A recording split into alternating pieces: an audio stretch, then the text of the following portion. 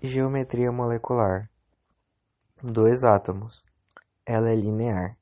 Exemplo: HCl, representada por H-Cl. Três átomos. Temos a linear e a angular. A linear, quando não sobra par de elétrons, usa-se o elemento com menor quantidade de forma central. Nesse caso, o carbono está fazendo duas ligações duplas com um oxigênio em cada extremidade. Com três átomos, angular, sobrando par de elétrons. Exemplo: H2O.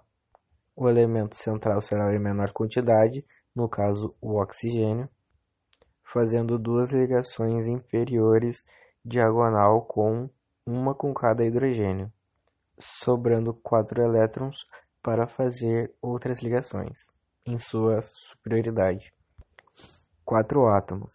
Temos a trigonal plana e a piramidal. Trigonal plana, quando não sobra par de elétron. Exemplo: AlCl3. O elemento central será o de menor quantidade, nesse caso o Al. Na diagonal inferior, direita e esquerda, representada por traços, teremos o Cl, e também na sua superioridade teremos outra representação do Cl ligando com um traço. 4 átomos, piramidal, quando sobra par de elétron. Exemplo: NH3. O elemento central será o de menor quantidade, nesse caso N, que estará fazendo duas ligações diagonais inferiores, tanto na esquerda quanto na direita, com um H, e também uma inferior com um H, e na sua superioridade estará sobrando 2 elétrons. 5 átomos, tetaédrica. Exemplo: CH4. Usamos como elemento central o de menor quantidade.